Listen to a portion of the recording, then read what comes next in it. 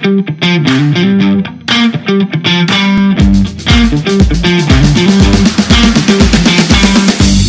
everyone, and welcome back to the Unrestricted Movie Podcast, all about movies that we were never able to watch. I'm your host today, Josh, and I'm here with my fellow podcaster. Yes, your co-host, Ryan. Yes, my co-host, Ryan. Did you forget my name? No, wait a minute.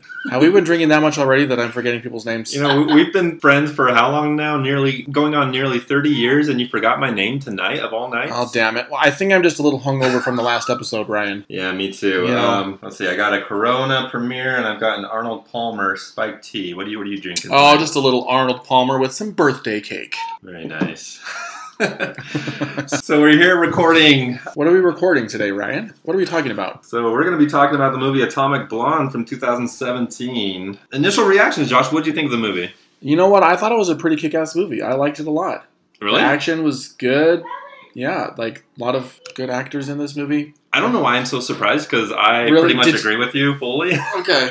To the most extent, like there's parts of it that I have issues with, but for the most part, yeah, this was a really good movie. Sure, it was fun for me because I'm a little bit of a history buff, and I really enjoy like Cold War-ish stuff, and so that was particularly interested me. Just the setting was really cool. I don't know, I like the setting a lot.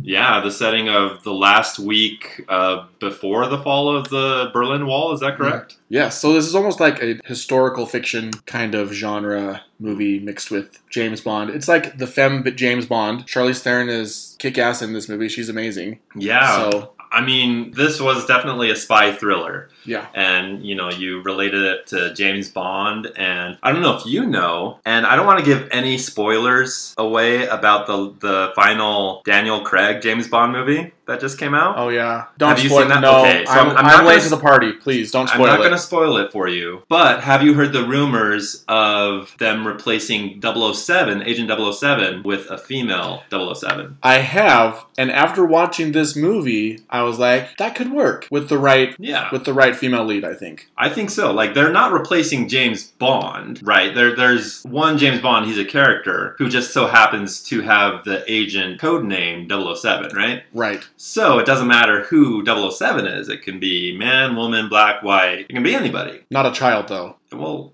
not any man, woman, or child. I guess that really depends on MI6's standards.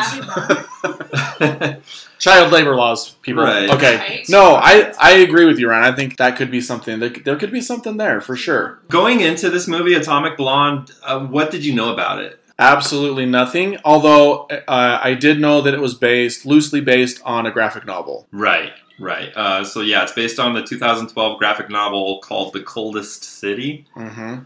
I'm not sure why they changed the name to Atomic Blonde, but it's kind of cool. I like the name. I guess when you think of The Coldest City, you're not necessarily thinking a spy action movie. Right. So Atomic Blonde and Charlize Theron's face, I think you connect the dots very easily, and you kind of know what the movie's about. Yeah, and Charlize Theron, talking about her, aside from being totally kick-ass in this film, and I think she's a great action star, she's actually one of the co-producers of this film, so she had her hand in the mix, and she really brought this movie to production. But yeah, let's just kind of talk about the overall aesthetic and the historical. You brought up the historical aspects of the film. You have some knowledge of. I mean, you were in the Ukraine for 2 years. Mm-hmm.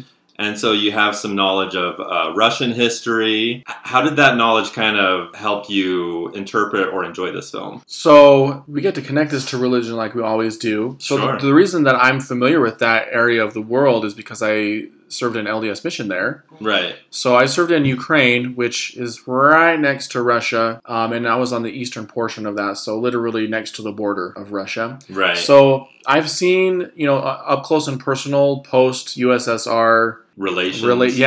Just being in that kind of an environment, and it brings back some cool memories and some crappy memories for me, but I don't know, I identify with that a lot, just having some personal experience. And so yes, I speak Russian, I know Russian, and so that part is always fun for me. Anytime I'm watching a movie and like Russian comes on and like my little ears perk up and I'm like, ooh, what are they saying? And if I'm with anyone, everyone knows to ask me what exactly they're saying and if they're speaking very well. So right, you mentioned to me before the podcast how you were kind of listening to everyone's accents in Russian and how they were doing, and let our viewers know how did the actors portray their Russian accents? How did they do?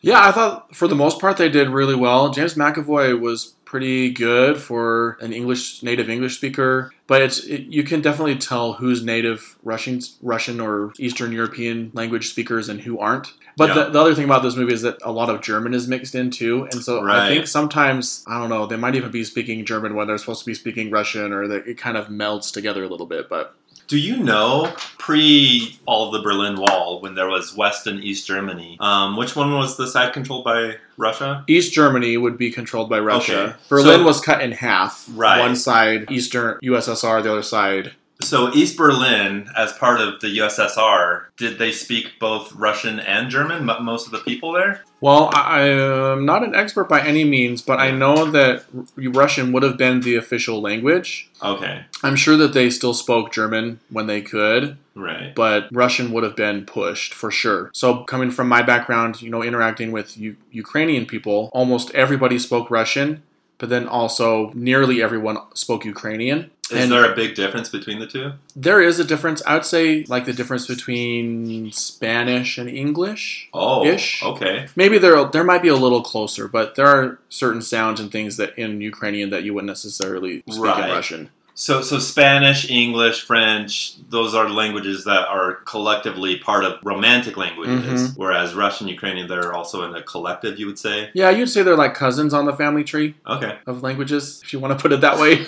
Just not romantic. No, I know only a little bit of Ukrainian. I know a few words, but not a ton. I can pick up some things in Ukrainian probably, but not the same level of understanding for Russian, for me. Now, I don't want to go off on too many tangents, but I am interested in your time in the Ukraine. I want you to tell us a little bit about something you told me once about being protected by the Russian mafia. Being protected by the Russian mafia? Yeah. Oh, damn. Maybe I don't remember this. Do you remember this? I remember I bribed a police officer with the Book of Mormon.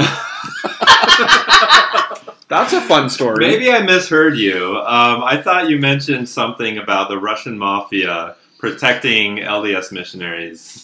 Not to my knowledge. Okay. I would have been afraid of the mafia.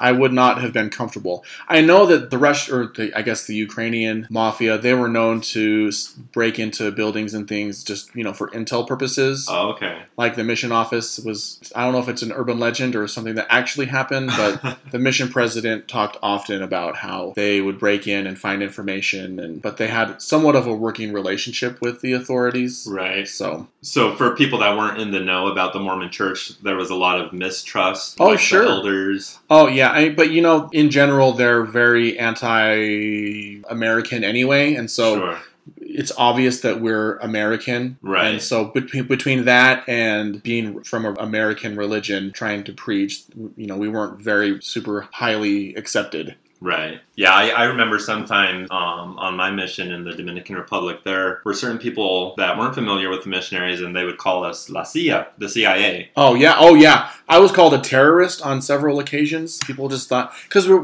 walking around in suits and ties, like clean cut, so we kind of look like the mafia. Right. No, I was called a terrorist and all kinds of different things when I was over there. That's how I learned all of the Russian swear words that I know. Just so you know, I tell everybody that I know mostly just the ones that people called me. So I think we should hear the Russian swear words that you know.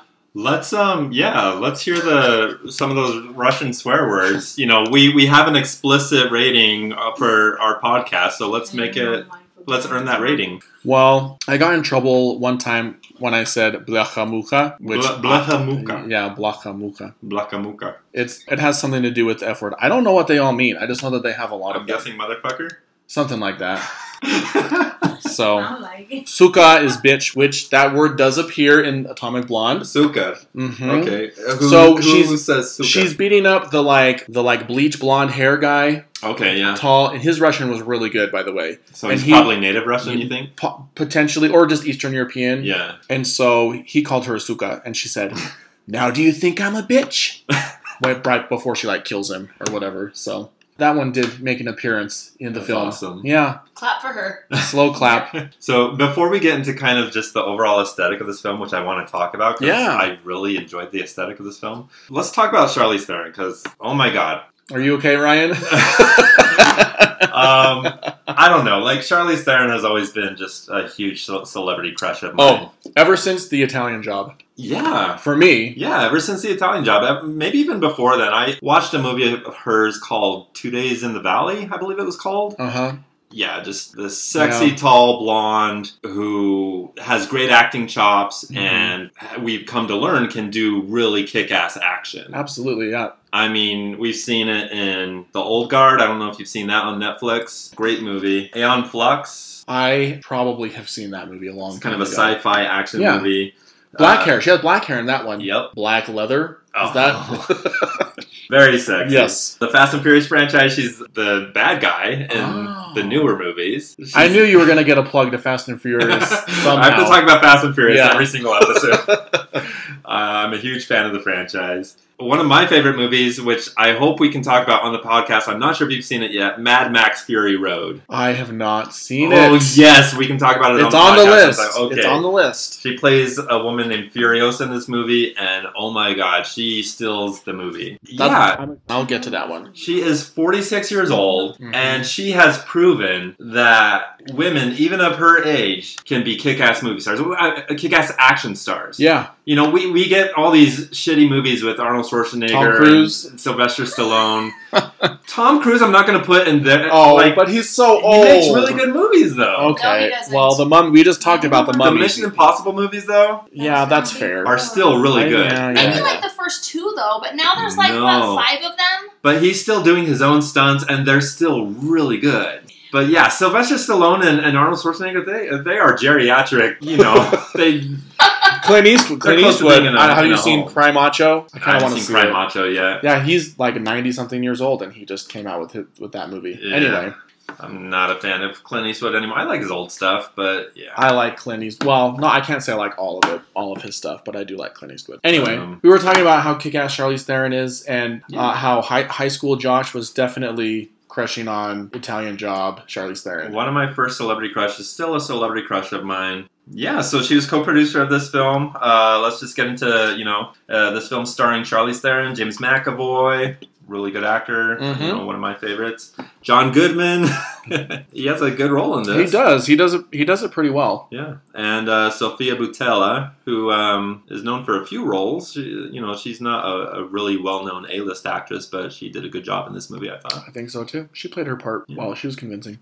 This is directed by the co-director of John Wick, David Leitch, who is actually the co-director of the first John Wick film. Okay. So watching this film, it kind of makes a lot of sense because just like the John Wick film, this has a lot of long take action shots. Nice. So I'm not familiar with the John Wick series at all. I have not seen any of them. Okay. So. Maybe that'll be maybe we can watch the whole series for the podcast, or maybe just the first film. But nice. I like all of them. And aren't they coming out with a new one, or just recently come out with a new? They recently finished production on the 4th John Wick. Yeah, the 3rd one introduced Halle Berry to the film franchise. Very nice. But yeah, the long takes in this film I thought were really well done. The takes where action scenes are in one shot. Mm-hmm. I don't know if you've seen similar movies that have done long takes. I can't think of any specific examples, but I do know what you're talking about. There's a really good one with Clive Owen called Children of Men. Okay. And it's just this really long take inside of a car where they're being chased and there's explosions going on outside. I just can't imagine the time needed to prepare a single take like that. Right. Including for this film. There's a take later on in the film where she's protecting the German officer, right? And trying to escape with him to the other side of Berlin. Spyglass is his code name. His code name, right. And that take apparently was one single take. With the umbrellas and the crowd, which part, like, after when they're leaving? The fight in the hotel when they're both bleeding out. Oh, and then they escape in the car, and then the car is run off the road. Well, that was I really liked that scene too. That was where that's where the guy calls her Asuka, but then, but like, it's exhausting because she's like been fighting for, 15 minutes or so. Yeah. And at the end, her and the, whatever the baddie is, they're like physically, you can just see how worn out they are, and they're like this movie, almost like slow motion, like wheezing fighting. It was pretty badass. It was. Like, this movie's also not afraid to show body trauma, you know? Oh, God. Well, right from the beginning. Yeah, when she's being interviewed, you just see bruises all over her face. She enters the ice bath, right? And you just see bruises everywhere, all over her body. Mm-hmm. She does show some booty in this film, so that was okay. Only booty? You see that? TNA. We get some TNA from... What's TNA mean? Tits and ass. Oh, yeah. Yeah, you get to see both of those in this film. Josh finally learns what TNA is on this episode of Unrestricted Movie Podcast. That's what Ryan is for. He's here to educate me. Yeah. Anyway, we were kind of talking about the aesthetic of the film, right? Right. I want to talk about this aesthetic. So, I don't know what it is, but I'm a huge fan of this synthwave / outrun aesthetic where it's like neon purples, neon pinks, and blues, 80s synthwave music. Dude, the music, I'm glad you brought out the music because I freaking love the music in this movie. It's so freaking good. They have different versions of these songs, but most of the songs are just the original 80s pop synthwave stuff, right? And they had some like German versions of some really popular 80s songs. Like there was the 99 Balloons. Love Balloons, right? Luftballons. Anyway. Which has to do, the lyrics of the song actually have to do with the Cold War. Yeah. Right. Yeah. And then also, for our non-Russian speakers, at the very end of the movie when the big final twist is revealed, and there's a pretty intense spoilers scene ahead. I'm not going to give away everything yet because I know we're probably going to talk about it. Right. But a song plays by Vladimir Vysotsky, and he's like the Russian Bob Dylan. Okay. So, and I like to listen to his music. So you have some of his albums? I don't have any albums. I just, iTunes. Okay. Up there. So. Right. No, but anyway, he, like I said, he's kind of like the Russian Bob Dylan. So he was really popular right in the thick of the Soviet days, and he kind of got into a little trouble. He had to be careful with his lyrics, but also his lyrics were sending a nuanced message about what was going on and the communism of the country. And anyway. So you're saying he's like Bob Dylan in the way that his music has kind of an activist message to it? Yes. Okay. He was like a musical activist during the thick of the Cold War and like this, I believe, like the 70s-ish era. So right, and so he was is it kind of folk music? Yeah, it's more like folk. He just plays his acoustic guitar, and he has this really low, growly Russian voice. It's pretty badass. I'll have to check him out. Yeah. What was his name again? Vysotsky. Mm-hmm. I believe he was an influencer of Regina Spektor. So Regina Spektor, if you know her, yeah, she's I believe a Russian immigrant or some Eastern European country. And when they moved to the United States, they brought his albums. That was like their thing that they brought with them, and so that influenced her music a lot. Really. Mm-hmm. I just want to make one more connection to our former religion and the subjects of this film. Are you familiar with how many CIA agents are Mormon? Or have you heard this? How like there's a lot of Mormons in the CIA and that like the CIA recruits them because they're kind of like inclined to just follow the rules basically? I have never heard anything like that, although it wouldn't necessarily surprise me because in our former religion, those traits are very highly encouraged. Right. Yeah, they're LDS members, especially the boys, are inclined to, be rule followers, I guess, or just like... Well, I mean, twice a year. Your wife just whispered assholes, so yeah. Marissa. I'm sorry. No, let's be kind. That's why I like mouthed it. Okay? Can you say? Is it possible to say assholes in a kind way? She did. I said it with love and respect. She says that to me all the time. But she's not calling us assholes. Next time she calls me an asshole, I'll be like, "Oh, you meant that in a nice way, right?" I think that the church likes the men to be in charge, to put women in their place, to kind of dominate. I don't mean it like every man who is a Mormon is an asshole. However, I think that what the system wants them to be is in charge and to be like the ultimate patriarch. And that doesn't allow women to have the voice that they should. Right. I get what you're saying. I think for what we're talking about here is how they encourage blind obedience.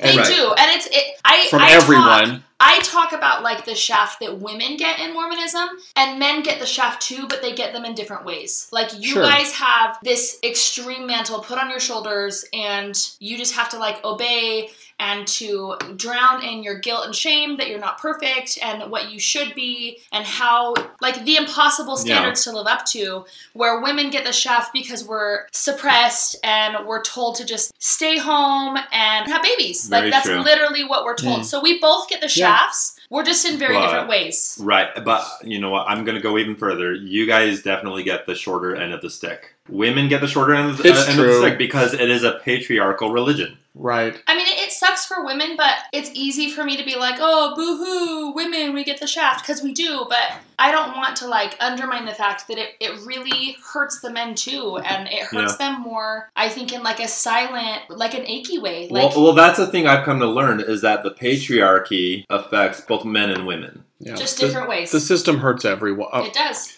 You can be within the system and you can have good things and you can feel taken care of and you can have a positive experience. Although I think when you realize when you're in it, you don't necessarily see it. But I think everyone's hurt by the system. It is. So my asshole comment wasn't, I mean, it was directed not specifically toward men, but like the whole patriarchal system. I hate that. And I hate that, I hate that it hurt my husband and it hurt you and it hurt all the men who have left it and realized that it's bullshit. I don't think you need to apologize. I think that's a great comment, and I think you should leave this in.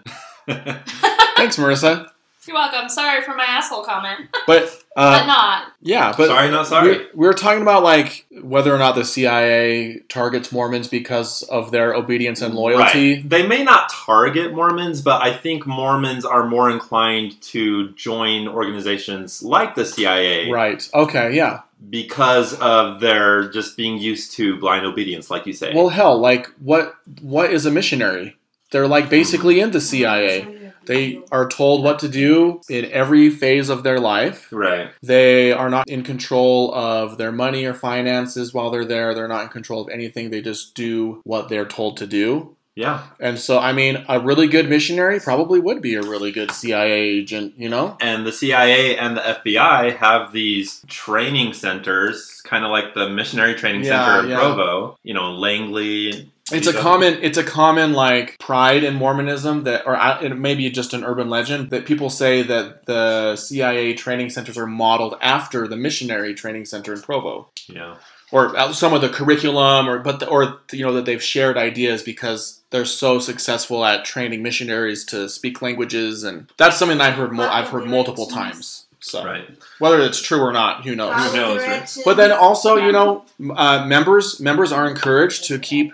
Exactly. Members are encouraged. Directions. Yeah, members are encouraged to keep secrets. You know, from their own families, from their children. When you go to the temple, you're encouraged to not tell anyone what goes on in the temple. Yeah. When you get older and are invited. Sacred, not secret, yeah, Josh. Well, when certain people are invited to partake in special ceremonies, they're told not to tell anyone at all, to the point where they're not even allowed to acknowledge that ceremony exists. Being a temple recommend holder in the church is almost like being a spy. You're given all these secrets that you can't tell anybody. Yeah. Only a select few. People doing it, so you can go tell your authorities.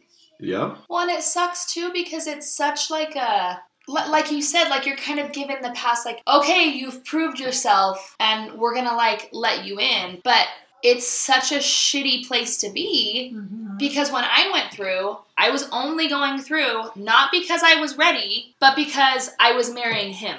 Yeah. I didn't even get to go through. Yeah, I was Marissa's ticket. Literally. That's the only reason why I got granted this, like, holy thing. And then when I went in and they're doing, I'm sorry, the weirdest shit I have ever seen. I panicked. I panicked and I looked around and I looked at him and of course it is awkward as fuck. I'm sitting next to my very beautiful, very pregnant sister who had her baby like 2 weeks later and she wouldn't look at me. Yeah. And the person next to me wouldn't look at me and I finally was like, this has got to be a joke. And I'm like looking around and he won't look at me. I was feeling the same because it's weird. It is. And nobody actually gets up and walks out. Like and they you can't tell say you that, you Marissa. can't. You can't say it's weird, or else I'm the problem. Like that's the most horrible part about all of it, though, is that even though they'll argue, well, you could have gotten up and walked out.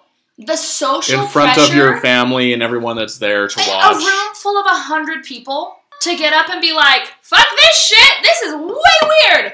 Like, it's like social isolation. It's social suicide. Like, if I had walked out, would Josh have still married me? Would you have? Probably not, Marissa. No. Probably not. And listeners, just in case you're wondering, let's credit the other voices on this podcast. You're listening to Josh's wife, Marissa, and my wife, Haiti. Probably, if you've listened to some other They are casts, sitting here with us. And I'm supposed to be doing homework, you guys. It's due in like 4 hours. Oh, God, Marissa. Get back to your homework. Sorry. I'm sorry. We're distracting you. But before we get into the beats of the film, I kind of want to have a short section on every episode where we detect whether or not there's a Wilhelm scream in the film. There was, because I mentioned it right when it happened, and Marissa knows. I told her. All right, so the second it happened. That was the Wilhelm scream! Did you hear it? Yes, Josh. For those listeners who are unfamiliar with the Wilhelm scream, what is the Wilhelm scream, Josh? Wilhelm! Yeah, I'll just fill my pipe.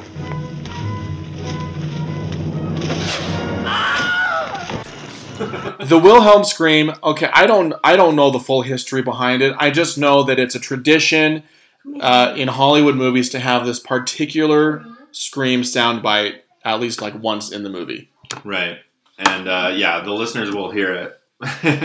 It's like Somewhere around here, I guess. Something like that. So where was it in this film? Some dude falling. Did he fall off down a stairwell or something? No, so the rope around the neck. Charlize Theron jumps out of the balcony, and the guy has the other end of the rope around his neck. Yeah, that's right. And I think it's actually a garden hose. Oh yeah, a garden hose. Yeah. Yeah, she went full Jackie Chan on those guys, Because she man. uses the end to like bash him in the face, like the sprayer end. She was very intuitive and creative with how she disposed of bad guys in this movie.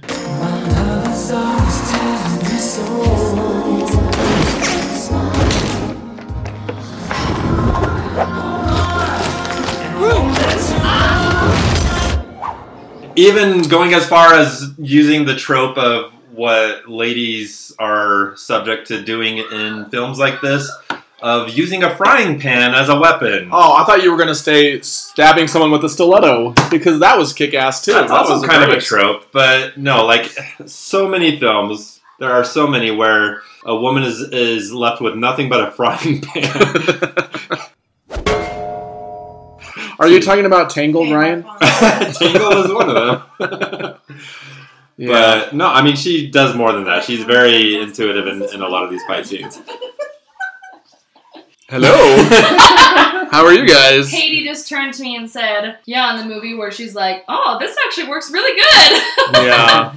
Yeah, so let's get into the beats of this film. So we start with the title saying November 1989, just days before the fall of the Berlin Wall and the symbolic end of the Cold War. And then we see an MI6 agent running away from somebody, and he's murdered by what we learn to be is a KGB agent. Dun dun dun. I think his exact words were like the worst KGB cunt ever or something like that.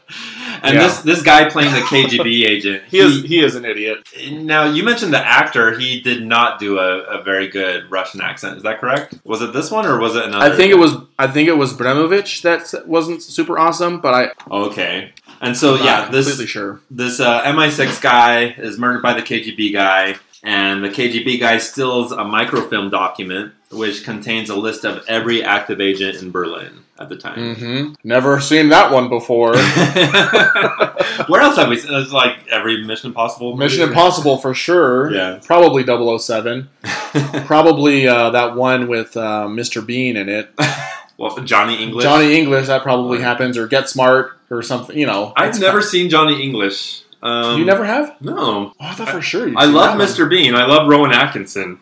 Yeah, But he's funny. So is that movie pretty good? Johnny English? It's been probably 20 years since I've seen it, but I remember liking it in like high school. Oh. I heard they made multiple Johnny English films. Yeah, I don't think I've seen all of them. I think there's only 2 though. Yeah, I'll have to check them out. Then we're introduced to Charlize Theron's character, MI6 agent Lorraine Broughton. Mm-hmm. She's being questioned by Toby Jones, who plays an MI6 agent, and John Goodman playing CIA agent Kurtzfeld. Toby Jones, you guys might recognize from the Marvel movies. I can't remember his character's name. It's not movies. Zemo, it's the computer guy. Right. I can't remember his name. Right, who works for... he's like the Red Skull's sidekick. Right. Like scientist guy. Really good character actor, I think. Sure. He's been in a bunch of like BBC English... Yeah, so he's a British actor, right? I think so. Because he has a pretty good American accent sometimes, too. Yeah. Yeah. Then we, after this interview scene where we jump back and forth from the interrogation room to the last few days of Charlize Theron's character in Berlin. So after the list is stolen, her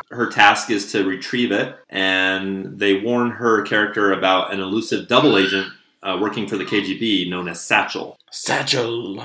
Right. So nobody knows Satchel's true identity. Mm-hmm. But he's this elusive guy who is just a double agent. Works for both sides. And both sides are trying to like figure out who it is and expose him.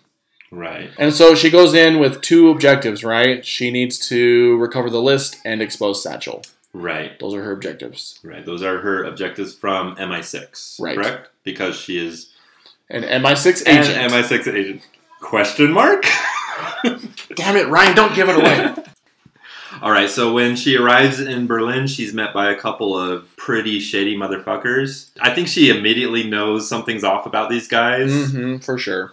She gets into the car with them. I'm not sure why. I couldn't figure that out either. I was like, oh. But yeah, they say they represent themselves as MI6 agents to pick her up, but she almost immediately recognizes them as KGB agents, right? And to escape, this is where she uses the stiletto, right? Yes. She does, like, legit beat the crap out of this guy with a stiletto. Knocks him out of the car. That would be a terrible death. Oh, man. Yeah. Stilettos scare me. And she ends up crashing the car to escape. And this is a kind of a humorous scene where Percival... James McAvoy's character. Right. James McAvoy arrives. Percival, who is another MI6 agent, and she's like, where were you? And he's living this lifestyle in Berlin that's kind of bohemian, where he's like just having sex with the locals every night and getting drunk, and or that's his persona that he's created, at least. Right. I think she begins pretty soon after that to suspect that Percival, isn't exactly on the up and up. Mm-hmm. He's doing some shady shit. So she begins to follow him and, track his movements. Right. And then he's tracking her, of course. Yeah. Like you get little cuts to him watching her or listening into her, what she's doing, unbeknownst to her. Right. And then she catches him like sneaking around in his apartment right after she gets there. Right. Or hotel or wherever it is that she's staying. Right. And she investigates his apartment. Mm-hmm. She's ambushed at this time by Berlin police, but is able to escape. Right. I think this is where she jumps off the balcony. Yes, and this is where she notices the picture of James McAvoy's character Percival with the murdered MI6 agent. Right. Like they're buddies. They were, MI6 buddies, right? Yeah, and I think what she construes from that is that somehow he's betrayed him. Right. I think that's the feeling that I was getting. She's suspecting him of killing him or being involved in his murder. Right. Right. Later, while visiting a restaurant that's frequented by the KGB, she meets this French agent, Delphine Lassalle, who has also been following her around. Right. This is, of course, the beautiful Sofia Boutella, who I thought did a really good job in this movie. Absolutely. Between the two, they have a shit ton of sexual chemistry, and they hit it off right away. They start this physical relationship. And you could call it that. Yeah. You get this lurid sex scene between the two.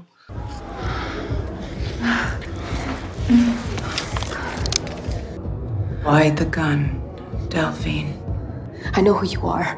You're Lorraine Broughton, MI6, and you're here because of the death of Gascoigne. But if someone is killing Allied officers, shouldn't we all care? Whatever's in that list has people willing to kill for it. I'm scared, okay? You should have become a poet or a rock star. Which, I don't know, what would you think of the sex scene? We're talking about rated R movies. This is kind of one of the scenes that made it rated R. I mean, it was good. Marissa, so I watched the movie with Marissa, and She fell asleep during this part. So there was no awkward the sex scene. There was no weird awkward looking over or anything. Way before that. Yeah. I don't think you noticed. Yeah, she was asleep. So you just looked over at her while I was like, oh, okay, I'm good to enjoy this part. You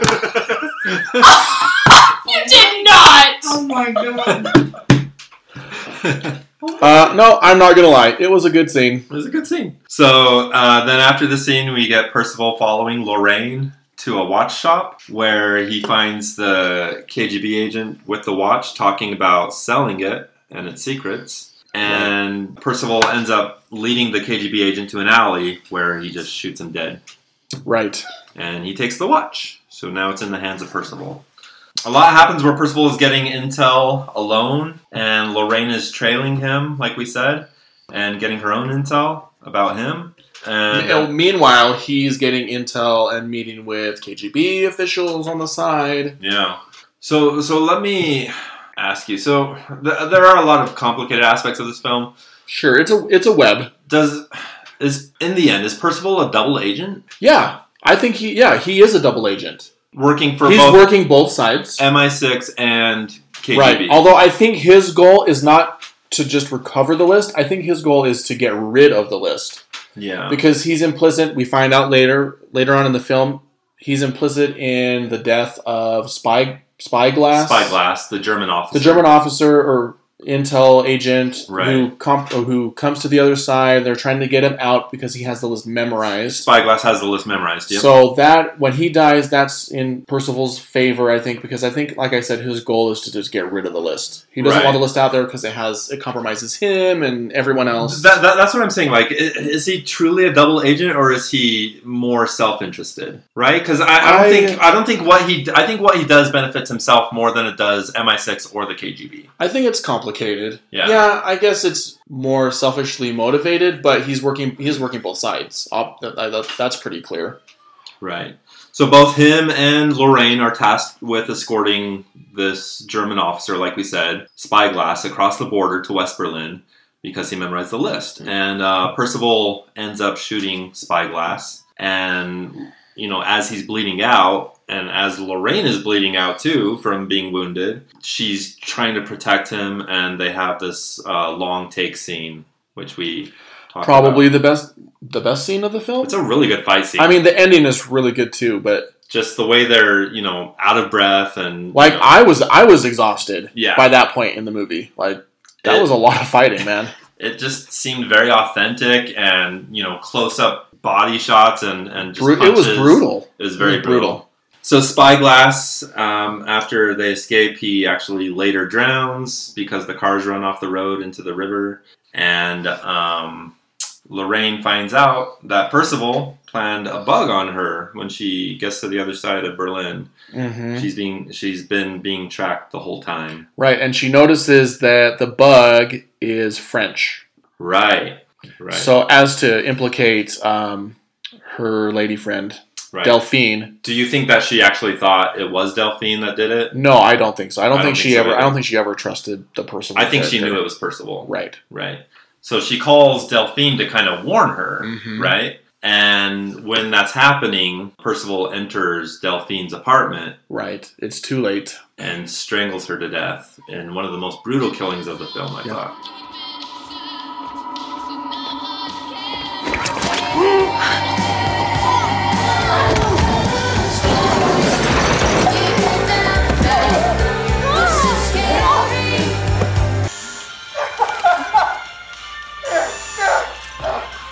Sorry, darling.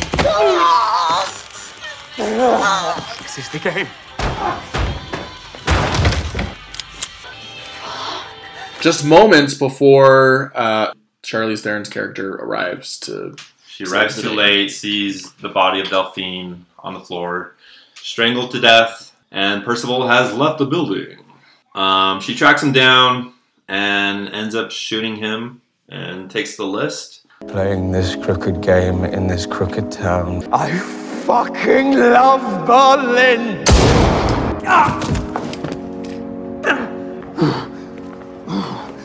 You didn't have to kill her. You suddenly decided to develop a conscience. You wanted the KGB to take me out?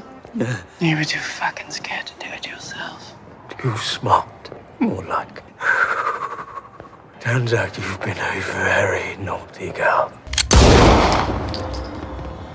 Okay, so the info that she gives MI6 is meant to paint Percival as Satchel. Right, and just a quick question. Like, at what point in this movie did you think, oh, Percival is for sure, like, this Satchel double agent bad guy? I think when they told... Okay, so they told Charlize Theron near the beginning of the film to watch out for the Satchel person. And then when James McAvoy is introduced, especially when he arrives late in picking her up, I thought, okay, he's Satchel. Yeah, I think I suspected the whole time, honestly. Right. I mean, you kind of get Delphine's character and you're thinking, well, maybe she's just playing her a little bit. But by the time he shoots Spyglass, it was like over for me. I was like, oh, for sure, it's just him. But was he Satchel? Was he? I don't know. Was he, Ryan? Okay. Have we gotten to that last scene yet? So then she meets with the KGB agent. And so this is after everything, After right? everything, right. So she finishes telling her story to MI6 and the CIA. And they close the case. The MI6 closes the case because they believe that Satchel has been discovered as this dead guy, James McAvoy. She killed him. She killed him. So case closed. Right. So we get a scene later on where she's speaking now with a Russian accent to this KGB agent. And the KGB guys don't trust her. Right?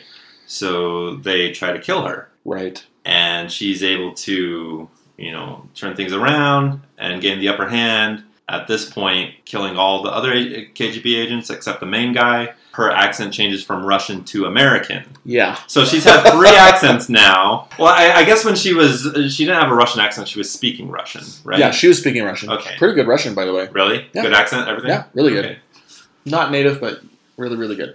I mean, she's a great actress, Absolutely. And I think, she's from, she's like half South African, half American. So I think, maybe that helps with her knowledge of accents. I don't know.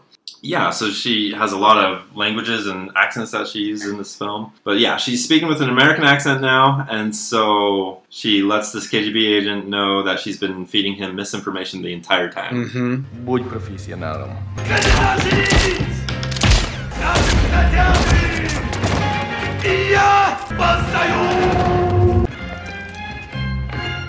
Did you really think I was going to give you that list?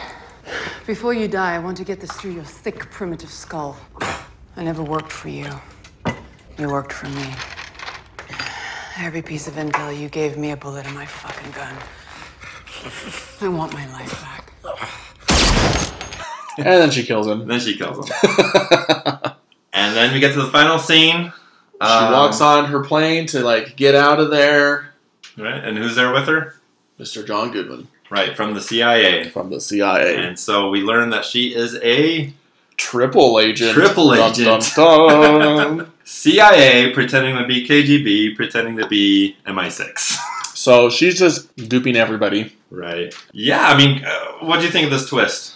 I thought it was a fun twist. I kind of sort of suspected it, but not really. So I liked it. I thought it was great.